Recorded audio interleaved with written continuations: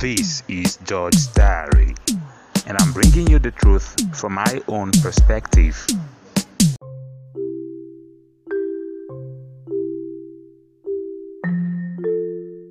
God may ask you to do something knowing that you will be afraid to do it. He may not be expecting you to quickly lose that fear, He expects you to be courageous. Sometimes, courage doesn't mean the absence of fear, it means going ahead to do something despite your fears. It may also mean looking away from all the uncertainties and trusting in the one who has sent you.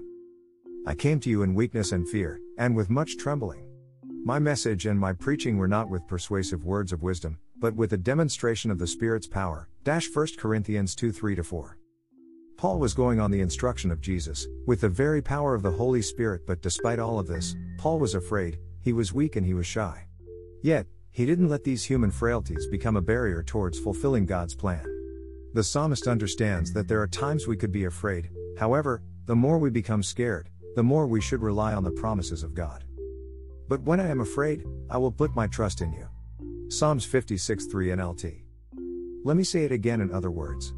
Trust and faith in God doesn't mean the absence of fear, it means our reliance on God despite our fears. Some days ago, I and my wife discussed this, and we noted that even Shadrach, Meshach and Abednego were afraid when they faced the king. Their fear wasn't pronounced, but we could sense it from their words. Let's read. O Nebuchadnezzar, we do not need to defend ourselves before you.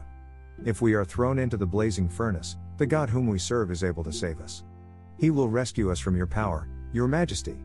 But even if he doesn't, we want to make it clear to you, your majesty, that we will never serve your gods or worship the gold statue you have set up. Daniel 3:16-18 NLT.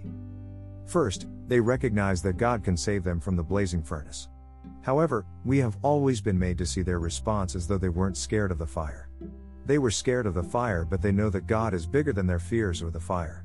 They know that God can save them. They voice their fears expressly, saying, but even if he doesn't, we want to make it clear to you, your majesty, that we will never serve your gods or worship the gold statue you have set up. They weren't certain if God wants to save them from the fire or not, but they were certain that God can save them from the fire if he wants to. They trusted God with their life, yet they had a certain fear of what the outcome would be. But regardless of their fears, they made it clear that they won't bow before any other god. Let's look at another story. Abraham is well known as the father of faith. He was so popular for his faith that to date, even unbelievers will say Abraham the moment you ask who the father of faith is. However, Abraham still had personal fears. These fears never meant that he didn't trust God enough, it simply showcased his humanity. In Genesis 12:1, the Lord said to Abraham, leave your country, your kindred, and your father's household, and go to the land I will show you. Not so many verses after, we read, as he was about to enter Egypt, he said to his wife Sarai, look, I know that you are a beautiful woman, and when the Egyptians see you, they will say, this is his wife. Then they will kill me but will let you live. Please say you are my sister, so that I will be treated well for your sake, and on account of you my life will be spared. As he journeyed with his wife, with the assurance that God is with them, he instructed his wife to admit that she is his sister.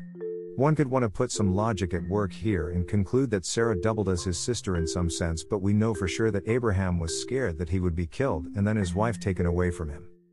Yet, his fears weren't bigger than his faith in God. He obeyed God despite his fears. He didn't decide to turn back because they could kill his wife, he simply moved ahead.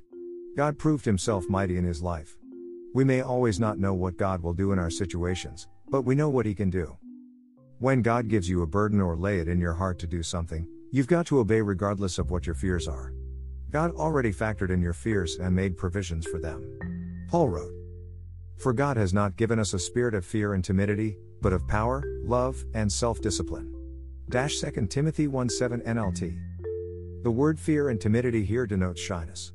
God has given us a spirit of power, love, and self-discipline.